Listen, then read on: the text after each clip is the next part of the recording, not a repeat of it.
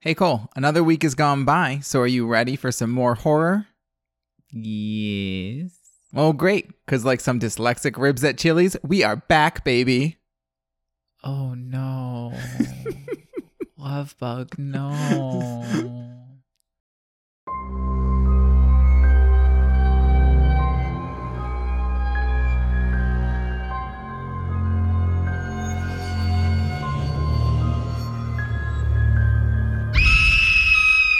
Welcome to Second to Die, a horror fiction podcast where we talk about lots of things, And sometimes horror. and sometimes horror. I'm Max, And I'm Cole. and we'll be your hosts.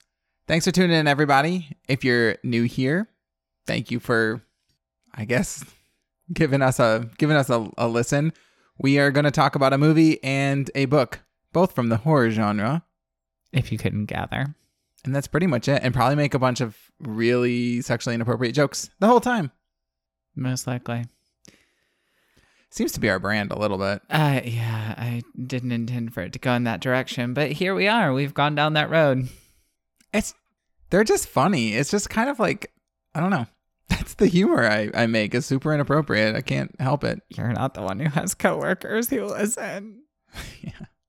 I don't know. If my coworkers ever found out about this, they'd probably be entertained. For the episode for The Suffering, I literally got a text that was like, wow, there's lots of gaping holes in this one, huh? Well, we are experts in those as well. Anyway, on to the podcast. Two things. I feel like I have a lot to go over with because I talk a lot about the plot of this movie. And then also, I've realized that, like, I feel like lately I'm talking, like, faster and faster, and I'm going to try not to do that as much. But no promises. I haven't noticed, but I'm also quite used to the fact that you talk faster and faster, which is why I'm able to listen to audiobooks at double the speed without losing comprehension. No, that's true.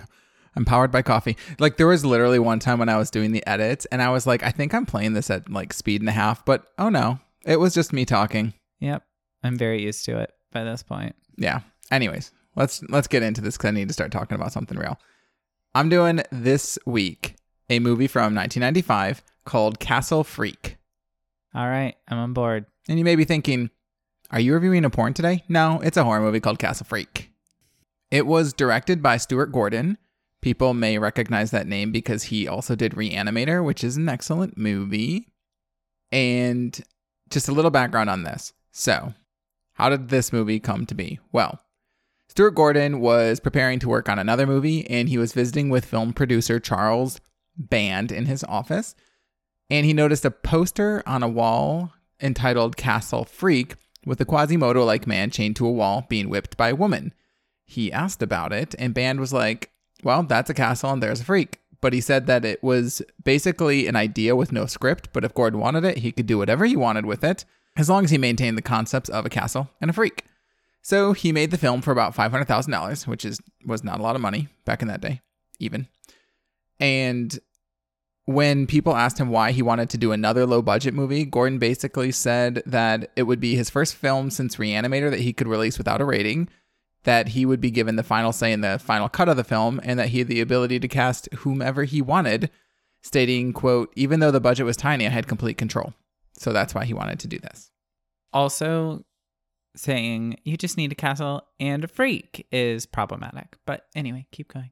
Well, so I refer to the creature in the movie as the creature, not as the freak, because it felt weird. I don't actually think freak is like an offensive term, unless you're like looking at it in terms of like carnival workers, because I feel like people used to use that for like a specific type of carnival worker, maybe? I don't remember, actually. Maybe. I mean, geek was a thing. Maybe freak wasn't a thing. I don't know. For some reason, it didn't feel right saying freak, but... Well, it doesn't, because it was often applied to people who like had disabilities from birth and things like that. Oh, well, I got called a freak a lot in high school, but then Korn came out with that album Freak on a Leash, and it was like, fine. You know, it's cool. Korn with a K. So Reanimator obviously was kind of a Lovecraftian thing, and this movie as well was said to be full of Lovecraft references and somewhat influenced by the short story The Outsider, which involves a man who leaves a dungeon for the first time in years, and everyone he sees flees in terror from him until eventually he finds a mirror and sees his own distorted body. Yikes. Yeah. And lastly, The film was shot in Italy in a castle owned by Charles Band, the producer. And the castle is, he just owns a castle. Some people have way too much money. And there was also a 2020 remake of this movie that I will not be mentioning anymore.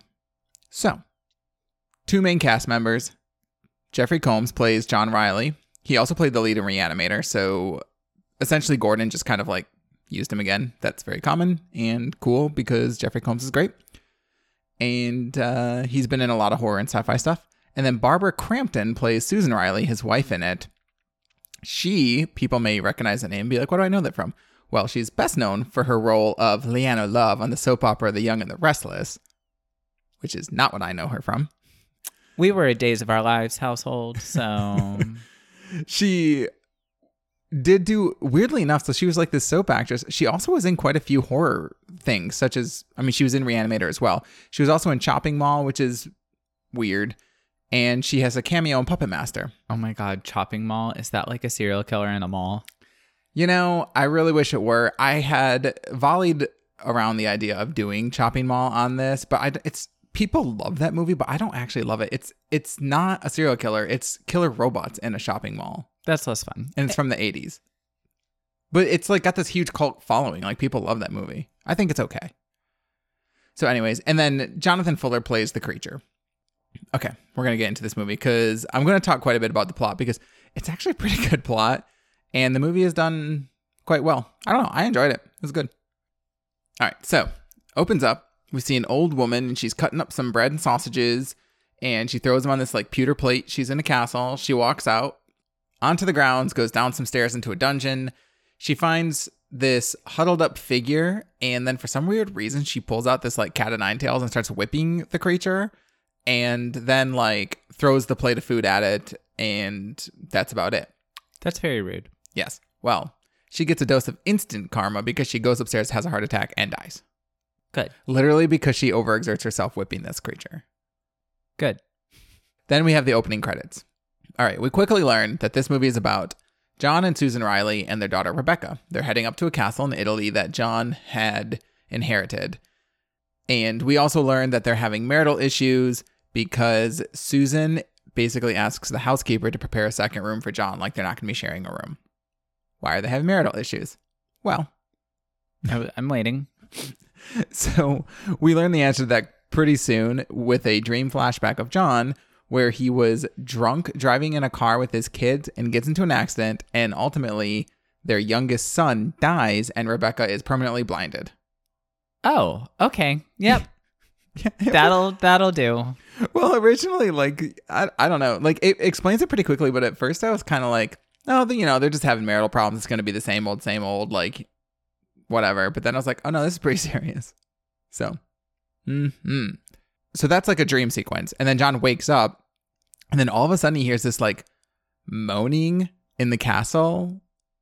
Like, this real, like, not sexual moaning, like, weird moaning. And that's probably the first sign that he should probably like get the actual F out of that castle. But instead, he decides to go investigate because, I don't know, he's like a super tough guy. So he's going to go like investigate the noise. And so he follows the noise around the castle. And ultimately, he ends up finding the wine cellar instead. Now, keep in mind, he's a recovering alcoholic now ever since, the whole like killing his kid thing. Yeah. So he finds this like big wine cellar and he like grabs one of the bottles of wine and it's like, starts like caressing it in a really weird way. And then he's like licking his lips and like ogling it. Like he's literally about to find out what flavor its asshole is. But then he snaps out of it and smashes the wine bottle. Because I guess putting it down was just like not cool enough. But he cuts his hand open in the process. Well, maybe if you just set things down instead of smashing them, sir. Yeah. So clearly he's like a drama queen, right? Like, also you can smash that wine bottle, but there's literally 50 of them on the rack behind you. So I'm not sure what you thought you just accomplished. And that was probably really expensive. Oh, that just makes me think of those like destruction rooms that you can go to where you can just break shit. Oh my God. I would find that so cathartic. I have so much anger built up. Those have been around for a long time. They're called other people's houses. Anyway, where was I? Oh, so the housekeeper finds him with his cut hand and is like helping him with it. And we learn a little bit of a backstory on the previous owner who is technically, I guess that was John's mom, but they call her the Duchess because she owned that castle. Okay, sure. I don't know. I don't know what makes somebody. Don't you have to like rule over a land or something like a duchy? I don't know. Italian monarchies are not my strong suit. I'll point that out right quick. So we learn that the Duchess basically had her husband who abandoned her, and then the legend is that like the people in town gossiped that because he left her, they had a 5-year-old son together. The legend is that she killed the 5-year-old son as revenge. She then dismissed all her servants and lived alone and never left the castle for 42 years until she died. There's a lot of similarities between your movie and my book, and we'll get there. Like a lot of them. Oh, well, that's cool. All right. So then John and Rebecca are going to explore the castle, and they're looking just for like whatever. They find some creepy shit. They ultimately, like, John at one point finds the Cat of Nine Tails, and Rebecca is like, oh, what did you find? And he's like, nothing, just some junk. And that's kind of weird. Oh my God. Did I ever tell you? Okay, so side story, and I know you're trying to get through your plot. I apologize. It'll be cool. Kimberly and I moved in together at one point, like right before I turned 19. And in the apartment that we moved into, we found 2 horrifying things. A, we found a pair of handcuffs in like the back of a top shelf of a closet. And B, we were cleaning the bathroom drawers before we put our stuff in because it was a really cheap apartment. So there were roach droppings everywhere. And when we pulled the like full drawer off of the thing, like off of the track that the wheels go on, huge clumps of human hair fell out. Ooh, gross. It was a lot. Anyway, your Cat of Nine Tails story just made me think of it. Yeah, well, okay. So it's not that crazy, although later on they'll find some worse things in the castle. But anyway, they basically find that, and then John like starts to get like, I don't know, he starts to kind of drift off and like ignore Rebecca, so she kind of wanders off on her own, and she starts to hear like a scratching. So she follows that scratching noise, and then ultimately it leads her to a cat, and then the cat like runs away, so she starts to follow the cat, and the cat kind of like leads her down into the dungeon area, into the room that we saw in the beginning, and the figure's in there, and he kind of like wakes up, and he's like all snarly and stuff, and Rebecca is outside of the room, basically like calling for the cat and calling for the cat, but the cat doesn't answer at this point because the creature had woken up. And he was hungry? Well, in my notes I have, he woke up and he was clearly into pleasing because he was eating that pussy like it was going out of style. But we'll go with hungry. My God. Well, so I had written that joke originally before I had, like, in the midst of watching this movie, and that'll be a real interesting thing in a scene that we'll talk about in a few minutes. Okay, so. Oh God, please get to it quickly then. Okay, then the creature breaks off its own thumb and escapes from the shackles, busts down the door, and now it's loose in the castle. All right. So, one of the more horrifying scenes in the movie is the creature goes up into Rebecca's room at night. Keep in mind she's blind, and he's like caressing her face, and she wakes up, but she can't see anything, obviously. But she kind of hears the clanking of shackles because the creature broke his shackle off of one wrist, but he still like got the other one with the chain attached to it on the other. So then she starts freaking out, and then the creature starts freaking out, and the creature runs away. And then John and Susan come in, and they're like, what's going on?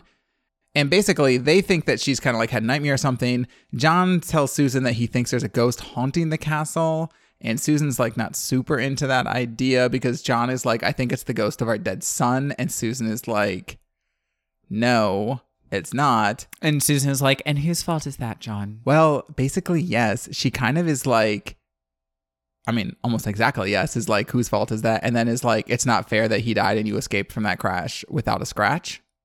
Spill the tea, girl. Yes. So this hurts John's feelings. So what's a guy to do? He goes to the bar and gets wasted.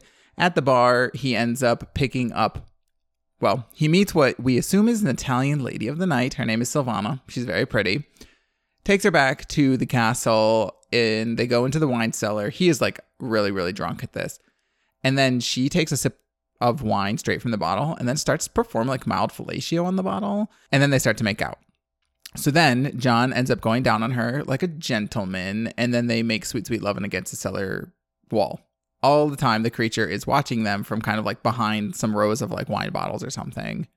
This is a weird movie. Yeah. So then John finishes and he pulls okay, you have to go now.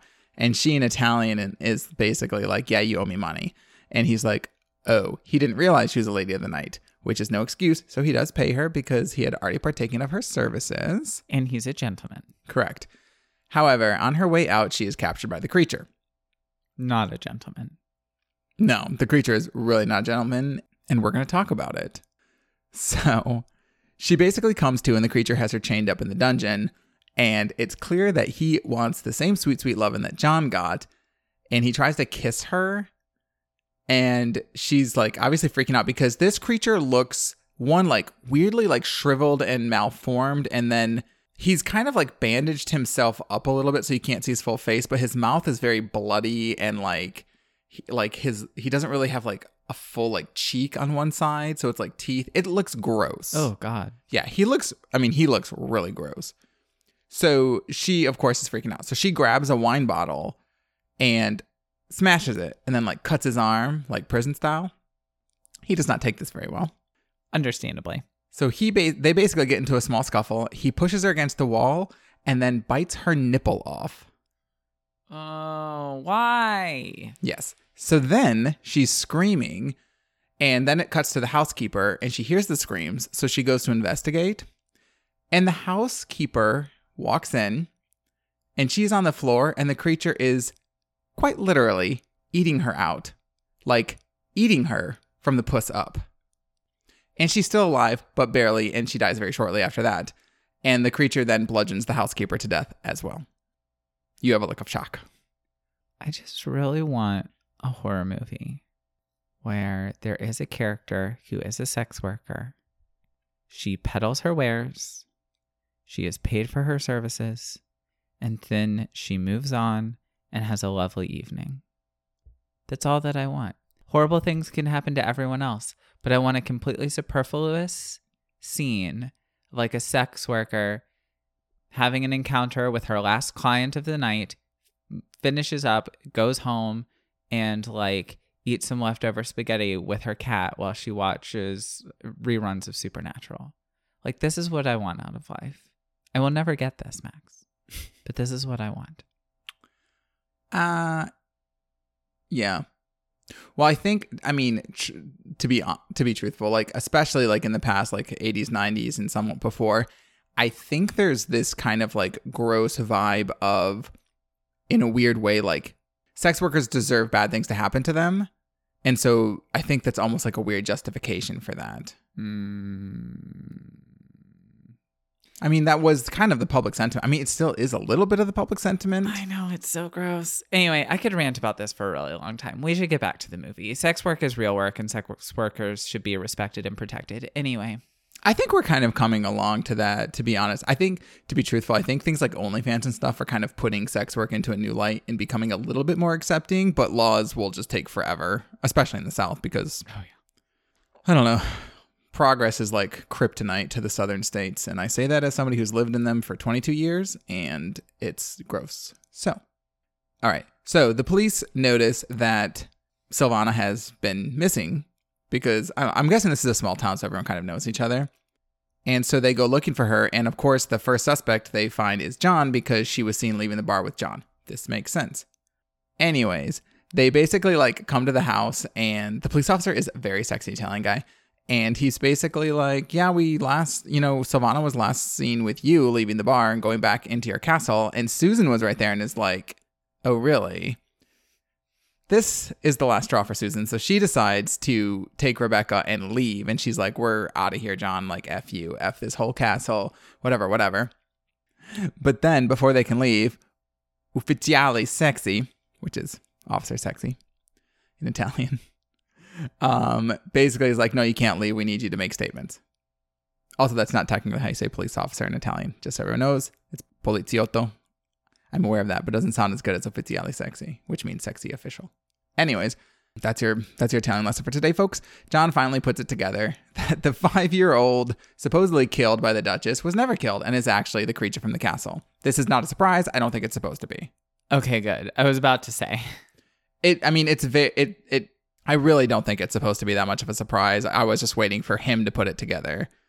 So he then tries to explain all this to the police officers, and they're like, yeah, we don't really believe this. And then as they're on their way out, they find the bodies of the housekeeper and Silvana.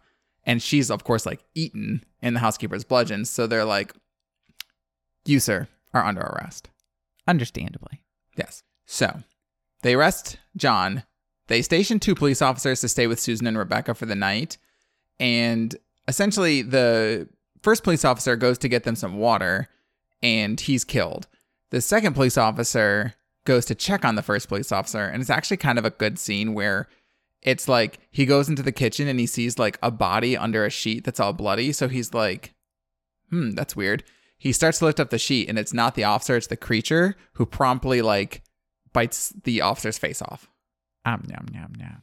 Yes, exactly. Oh, it's thunderstorming the whole time too, because why wouldn't it be? Of course. I love a good dark and stormy night. Yes. In a castle? Perfect. Then Susan is walking down the hallway. The creature knocks her out. The creature then goes into Rebecca's room and steals Rebecca and takes her to the dungeon room. The creature realizes quickly that Rebecca is blind, so he decides to be comfortable taking off his like sheet wrappings that have been on his face the whole time, and it reveals his face, which is of course like very disfigured and very like monstrous. Yeah. But he ultimately in the day just wants to be loved. So he's like hugging and caressing Rebecca, but she's like not super into that. So he should probably respect her boundaries, but he does not. So then Susan comes in and she sees the creature and she offers herself instead. So she basically unbuttons her shirt because she kind of notices that the creature is like trying to be sexy with Rebecca. So she unbuttons her shirt and basically like tells the creature to come to her instead. And then when the creature is distracted by her boobs, she pulls out a knife and stabs him in the back. So I guess you could say she uses her secret weapon. Her sexuality. Yes, exactly. She doesn't kill the creature, obviously. So he chases them through the castle. There's a mildly acceptable chase scene. Kind of a suspenseful scene where they're hiding in like an armoire and the creature's in the room, like tearing through stuff, like seeing if he can find them. Ultimately, he ends up chasing them to the roof of the castle, and right as he corners them, John shows up. He had escaped the police station, and he basically gets into a fight with the creature. It goes on for a minute, and then ultimately the creature is about to kill Susan and Rebecca, and John grabs the chain that's still attached to the creature's wrist, jumps off the castle roof, and the creature is killed in the fall, and John is basically killed in the fall. There's enough time for Susan to run down so that we can have this like in the rain moment of I love you too. We've all made amends. Like it's okay that you killed our son because now you're dying and you saved our lives. And that is that. That's the end of the movie. What? Did I say something? Oh, no, just the you killed our son bit's okay.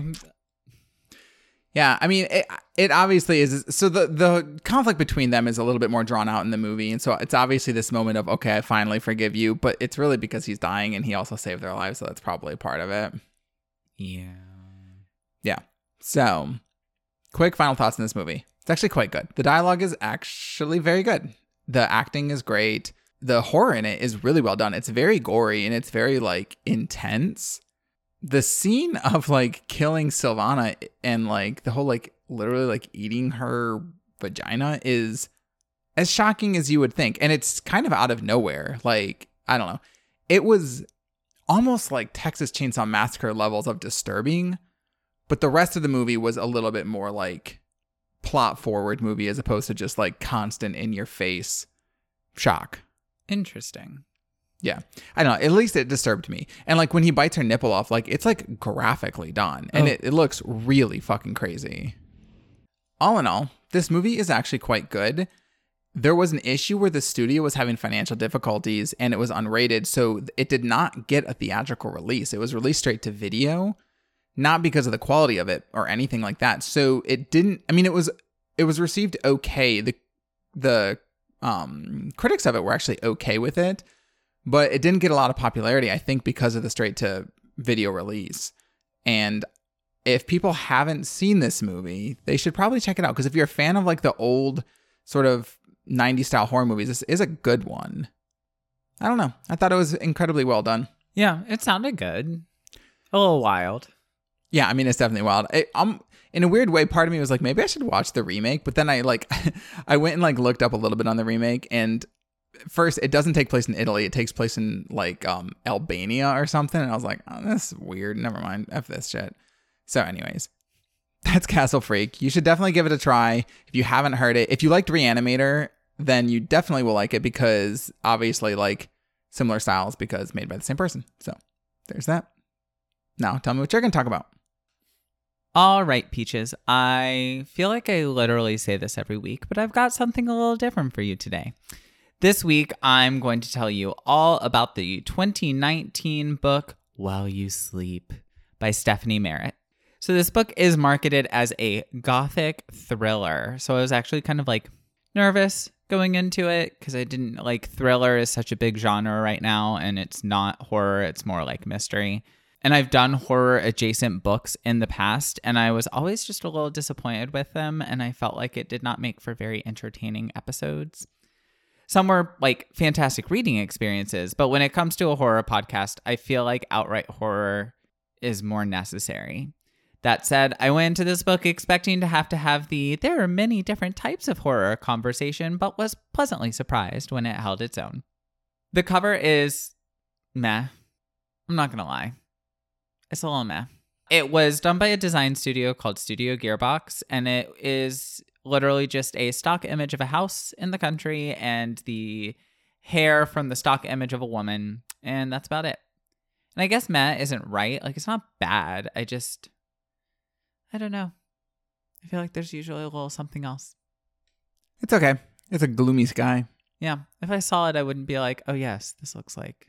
I wouldn't think it's a horror book. I can tell you that much. Yeah. It's just, yeah. Anyway, let's go on to the blurb. On an isolated Scottish island, the McBride house stands guard over its secrets. A century ago, a young widow and her son died mysteriously there. Just last year, a local boy, visiting for a dare, disappeared without a trace. For Zoe Adams, newly arrived from America, the house offers refuge from her failing marriage. But her peaceful retreat is disrupted by strange and disturbing events, nighttime intrusions, unknown voices, and a constant sense of being watched. The locals want her to believe that these incidents are echoes of the McBride's dark past. Zoe is convinced the danger is closer at hand and all too real, but can she uncover the truth before she is silenced? Bum bum. You can see some of the similarities here. Failing marriage. Does this take place in Shetland, your new favorite place? It's not in Shetland, but it is on just like a random Scottish island. I do actually mention that in my little next part. Okay. I was just going to say, off the bat, this is up my alley. Haunted house? Yes, please. Isolated island? Yes, please. Isolated Scottish island? Absolutely. I've been obsessed with Scotland ever since I started knitting. Super excited. Yeah. That sounds cool. Anyway, let's jump right in. Heads up, gentle listener. While I'm not going to give away major plot, there are spoilers ahead. This book is lightning fast to read, so if you are interested, go to your local library and read it real fast. As always, I will be here when you get back. Now, moving on. As we know from the blurb, Zoe is seeking sanctuary from her marriage, which seems to be on the rocks, so she leaves her son with her husband and gallivants off to Scotland to paint at a beautiful, secluded Victorian house on a cliff, because that's how we handle our problems here. That sounds okay to me. Except painting. No. I mean, it's better than like a yoga retreat, right? I like yoga and I hate painting. So Cole took me to yoga one time in my entire life. This was so early into when we were seeing each other. And I was like, yeah, I'm never doing that again. Yeah, Max was super angry. He didn't like it. It was back to back with another exercise class. And I was already tired. And I am like very non-flexible. I'm a very big non-flexible person. And everything that they told us to do, I was just like, I can't fucking do this. And I got more and more frustrated as the class went on. And by the end, I was literally full out rage. Like, people say yoga is like relaxing and calming. And for me, it was literally like channeling my rage into like a like very intense ball and like storing it inside of me, and I could not get rid of it. That's what I do with all my emotions. Yeah. Anyway, we meet several characters on our first night in Scotland. We meet Mick, who is the owner of the local pub with his wife, Kay. They also own the McBride house that she is staying in. We meet Charles Joseph, which is 2 first names, and that annoys me.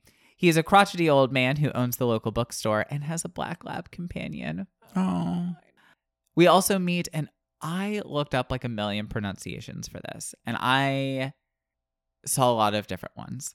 But the one that I saw the most was Annak, which is Annag. It's like Gaelic Anna, basically. But there's just kind of like a sound at the end of it. Also, side note, I totally forgot until you just said that. I forgot to do our little correction. Oh, yeah. I might have to do it at the beginning of the next episode as well. But basically, I had been doing these films. I did a couple of these films, Frankenhooker and Mother's Day.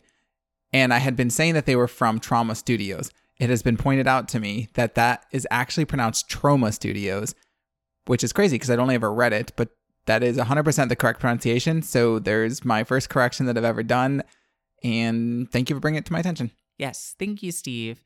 Also, Steve mentioned that the heirloom, I had said that the author was Thomas Luke. That is a pseudonym for Graham Masterton, which what annoys me is I knew that because it's actually the name that's listed on like the Goodreads listing for that book. And I still didn't even think to put it in there. And frustration. But still, thank you. We do actually enjoy getting corrections from people. We don't like being incorrect. And please be nice. Steve was nice. Please be nice. We have feelings. No, I definitely appreciated it. I had meant to do that at the beginning of the episode, so it sucks that it's mid-episode. But either way, it's out there, everybody. Let's move on. Anyway, going back. So we've got Annak, and she is like the barmaid with a bad attitude. She's also like a teenager, but whatever. It's a really small Scottish town, so that's fine. Oh, and we meet Edward. He is the local teacher. So we meet a lot of people. It's like a character dump shoved like right in your eyeballs. The other main important-ish part of this is that Kay sings a song. It's this really beautiful Scottish ballad that I'm not going to insult people by trying to pronounce the name. It's like super mournful and whatever. Anyway, that night, Zoe has a dream where an invisible lover ties her to her couch and eats her out until she comes thunderously. Good for her. It's the oral sex episode. Yeah, basically, you were like making eating out references, and I'm like, oh my god, same. There's a lot of it in Castle Freak. Like, well, some good, some bad. There was plenty in this one. Which, I do have to say, my dreams are either reliving my childhood trauma or absolute nonsense. So good for her. Congratulations, ma'am. I always have really weird, intense dreams, and I usually wake up and explain them to Cole, and he's like, your dreams are outrageous. I usually don't remember my dreams. When I sleep, it's literally like I just blink. No. And I wake up and my alarm's going off. She's a little disconcerted when she wakes up actually on the couch, completely naked and like still orgasming, but shit happens. I'm disconcerted by the fact that she is described as mewling with pleasure, which just makes me think of a cat, and I hate it. I hate it. They use that in romance novels too, because as I mentioned regularly, I really, really love romance novels. And in love scenes, it'll always be like, he quieted her mules of pleasure with a kiss. And I'm like, no, it just makes me think of a cat. Like, it makes me think that she's just sitting there having an orgasm going, meow, meow, meow. And I'm pretty sure that's not how it works. Yeah. I mean, that word does kind of evoke imagery, like feline imagery. I don't know what the etymology of that is, but it does kind of evoke that, which is probably more of a reference to like women being these like delicate feline creatures. I don't know. I looked it up just to make sure that mewling didn't mean like something different, like howling or some shit. And literally the example was the mewling of a baby kitten. Like that was the example on the internet of that word in a phrase. Anyway, I hate it. Actual scary stuff that isn't just me judging her for making cat noises when she has an orgasm. She thinks she sees a figure outside the windows of the living room, like out on the cliffs, which is extra disconcerting because she sleepwalked in there, stripped naked, folded her clothes, sat down on the couch, and then started orgasming. So this person saw. Hey, well, what are you going to do? Yeah, you shouldn't look in people's windows. I used to do it all the time. I saw a couple having sex, and I'm like, never doing that again. She also hears scratching from the front door, which is pretty standard, and then a ghostly voice singing the song that Kay had been singing earlier in the tower, because it's like a Victorian house with like the little turret. Oh, yeah. But the door is locked. It won't open. Of course. So the next morning, Mick gives her an actual tour of the house and like shows her where the switchboard is, like the power switch thing. Mm-hmm. What's that called? Like a circuit breaker? Yes, that sort of thing. Just like little things like that. But when they go to the tower, it opens. Oh my goodness, it's not locked anymore. And obviously there's no sign of anyone up there. So she decides that she's going to go and visit Charles at his bookstore, where he gives her some of the backstory. I'm going to go ahead and lump a lot of it together here. She learns it in like 3 or 4 sit-downs with Charles. Mm-hmm. So there once was a woman. Her name is spelled Ailsa. Don't know how it's pronounced. Again, Gaelic is really weird. I'm just going to call her Ailsa. Ailsa? Sure. Ailsa. Anyway, if you know, let me know. I would like to know. She had moved up to the area to be with her husband, Mr. McBride. He was really, really into occult shit, apparently. So it was like early 1900s. So on brand with that whole like spiritualism. Oh, yeah, that trend. Yeah. So Charles suspects that she might have been possessed. Well, 11 months after McBride died, Ailsa gives birth. And that math doesn't add up. Oh, boy. She became a recluse with her son. Another similarity.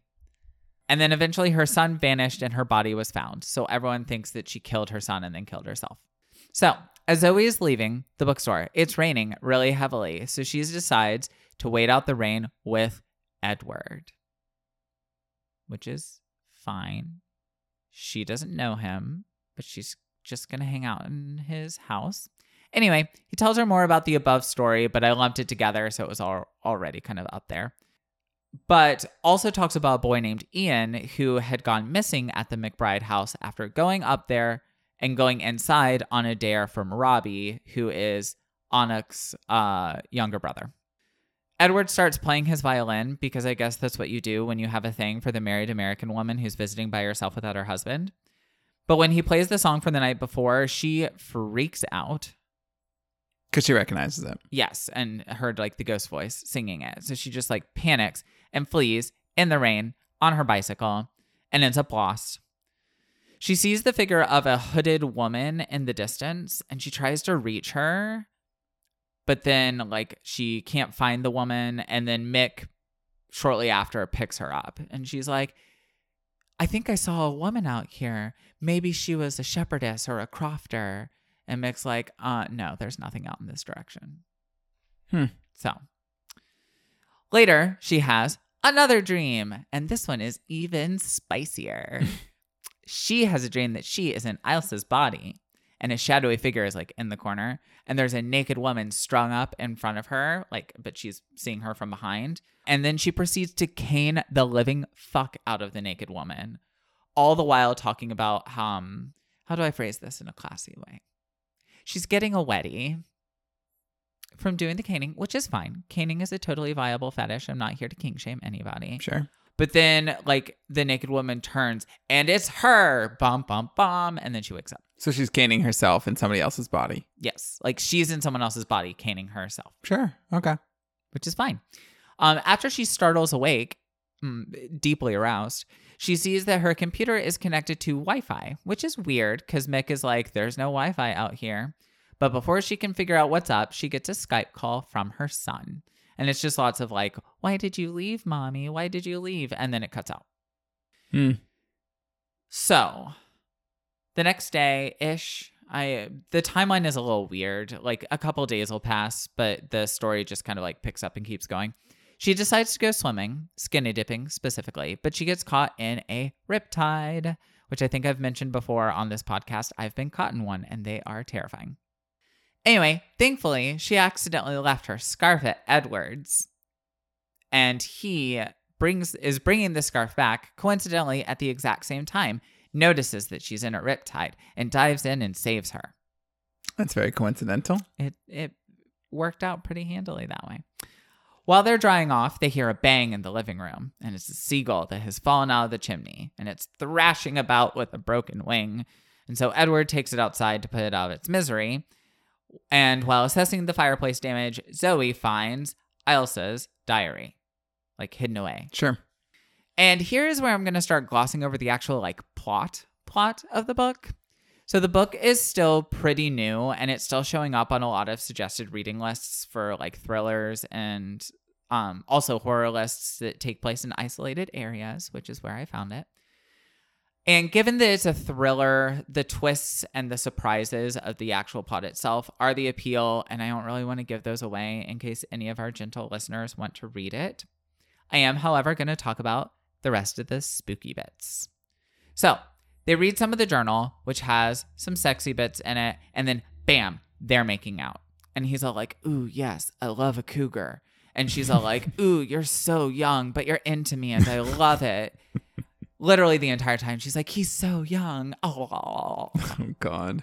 Not necessarily being turned on by it. It's more of like a, he's so young, this is a bad idea. And then proceeds to like, sure, continue playing tonsil hockey. Then she sees the face of Ghost Ilsa in the mirror, and that kills the mood pretty quickly. Yeah. Ghosts tend to do that. Unless the ghost is Patrick Swayze. I was about to say. There's a whole movie about a time that the ghost does not do that. So we get some more plot the next day. More like important for the book, but not important for horror happens, yada yada. For the purposes of this podcast, I will reveal that Charles believes that McBride summoned an incubus to impregnate his wife because he was impotent. So I guess that factors in, like, if the house is haunted by an incubus, that's why she's like... Oh, being all sexy. Mm-hmm. And in the dreams, but then also, like, uncontrollably making out with Edward. That seems like a terrible idea also. I can't have kids, so I think I'm going to summon a demon to impregnate my wife. Like, that's where you go? Not fertility clinic? Like... Okay, it was the 1920s. But, oh, because those are the other people. For some reason, I was, like, thinking, like, it was the modern times. Yeah, okay. Zoe gets home that night, and the power's out. She sees that she has a message on the answering machine from her husband, Dan, which bothers me because the power's out. I don't know, maybe battery backup? We can Answering suspend a machines. disbelief a little bit. Actually, I do think my parents' answering machine has because my parents still have an answering machine, has a battery backup. Now that I think I remember that. My parents have one too, but a lot of that's for my mom's business. My parents still have one, but all of the phone calls forward to their cell phones. So it doesn't actually make sense to have it. I think they just leave it out. My parents are really big pack rats. Like, yeah. Not quite hoarder level, but I feel like we might get there soon. Anyway, getting away from that really bleak topic of conversation. She has a message from Dan, her husband.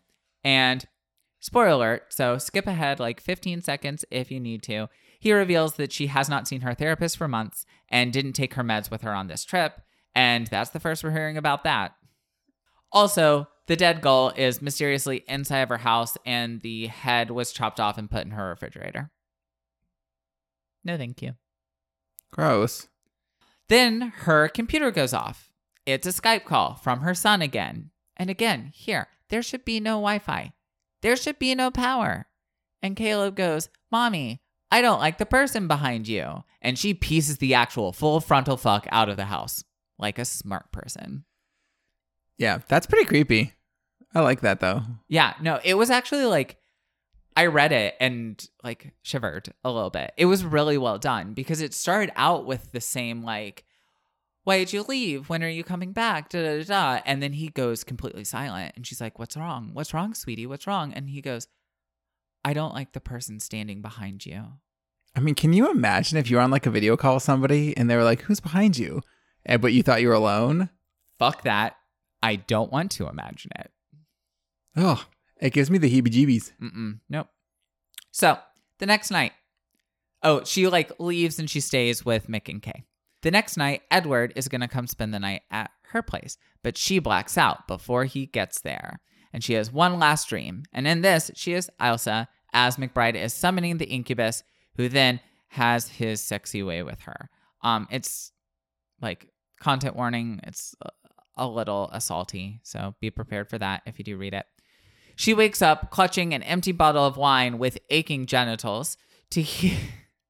Aching genitals? Yes. I'm sorry. Like, that's actually what happens. Like, she wakes up clutching an empty bottle of wine and notices an ache in her genitals. These are just, they're not related. She wasn't, like, doing anything with the wine bottle. It's just what it was. And I wrote that in my script that succinctly, and I didn't think it would make me laugh, but it did. To hear crashing in the basement. Long story short, it's Robbie. He is rummaging around down there. She decides to let him stay in one of the other bedrooms that night because it is storming, and he rode his bike, or took like a motorbike-y sort of thing. The next morning, though, he is gone, and when she goes to town, she finds out that he never showed up again, and the police immediately suspect her because, well, every country has small towns. Mm-hmm. And that's actually where I'm going to leave off the plot, because there's not a lot of horror beyond that. The rest of it is like resolution of the thriller aspect of things. Interesting. But the horror was really good. So if you like horror and you like thriller plot lines, this book, like 100%, go for it. Really good. Would you say that it had some surprises for you? Because I feel like non-predictable suspense is always like so good. I'll get to that when I do my rating. Okay. Actually, I want to like say one last quick little like thing, and then I'll get to it. If you do have specific questions about the remainder of the plot, or don't feel like reading the rest of the book to find out and want to hear me say it in a quippy manner, feel free to hit me up on our Instagram or email secondtodiepod@gmail.com, and we can have a chat about it. It really is very good, though. So I highly recommend just like giving it a try, reading it. Oh my God, I just had the best idea for like a mini episode. It could just be called Cole and Max Spoil Books and Movies, and it would just be like 10 minutes of us telling the endings to various books and movies that we know. Or books and movies that we've done we haven't spoiled the endings for. But just like really quick things like he was dead the whole time. Like the stuff like that. Yeah. Anyways, let's continue. Let's continue. So that brings me to my rating. I'm going to give this 4 out of 5 seagull heads chilling in the fridge for later. The only reason it's not a 5-star is, well, like, there's kind of like 2 reasons. There are a lot of like, that's coincidental. Like Edward coincidentally showing up, that sort of thing. Also, you asked if the suspense surprised me. A lot of the horror stuff caught me off guard. Mm-hmm. As far as the actual twists, like the thriller twists, I guessed a majority of them. Not necessarily immediately, though there are some that I guessed by like chapter 2. Not necessarily immediately, but I don't think there was a single twist that I didn't guess by the time I got to the end. So when I was reading the resolution of the book, it's like, okay, thank you for confirming I was right, as usual. Like, that sort of thing. So that's the only reason it's not a 5, whatever. The scary parts are scary, and we're here to talk about horror. So overall, very good book. Okay. Well, we haven't talked about a lot of people being killed in it, but I'll still ask if you would die if you were in while you sleep. I'm going to say no on the dying because, like I said, it's just not that kind of book. There are a couple characters who die on the cliffs, but I'm not going to stand on the edge of a cliff. So I'm going to say no on that one. Would you die in Castle Freak? Potentially so. I mean, first of all, if somebody told me you inherited an Italian castle, I would 100% be moving out there. Though, the first night, if I heard like moans and stuff in the castle, I'm not 100% sure that I would be super chill about staying there. So I might leave. And in that case, I probably wouldn't be. But I could also see myself being like, whatever, it's an old castle and this is a castle and I want to stay here. And then the creature would probably kill me. Shit happens. Yeah, it really does. We all make mistakes. Anyway, thank you so much for listening, folks. If you would like to find us on social media, you can find us on Instagram and Twitter and Goodreads. And also, apparently, on YouTube, if you want to just start listening to us there. If you listen to us on YouTube, hi. We completely forgot that we had YouTube. episodes going up. It's literally just audio recordings. But then we saw that we had a couple subscribers and people were liking the videos. So thank you. We love and appreciate you. Yeah. We recently realized that our podcast is auto-publishing to our YouTube channel that I had set up a long time ago, but I thought I had actually disabled it, but I hadn't. But we're actually getting views and listens on YouTube, which is great. I'm glad people, listen to us however you want. I don't care. It's your life. Just listen to us. We both need lots of attention. Yeah, exactly. And if you want to email us really anything, questions, comments, and concerns, corrections like a lot of people have, we really do appreciate them. And we will answer all of the emails, even if it takes us a minute. And by minute, I usually mean maybe a day or two. That is at secondtodiepod@gmail.com. Also, people have been inquiring. I'm very, very close to having a Patreon set up, so we should get that set up and maybe even some merch. It's all on the horizon. Obviously, it's been a very busy time for both of us in our careers as the world is opening back up again. But we are getting... I'm trying to put some more effort into this. So we're trying to get that ball rolling. Yes. And remember, if you can't be first, you can always be second to die.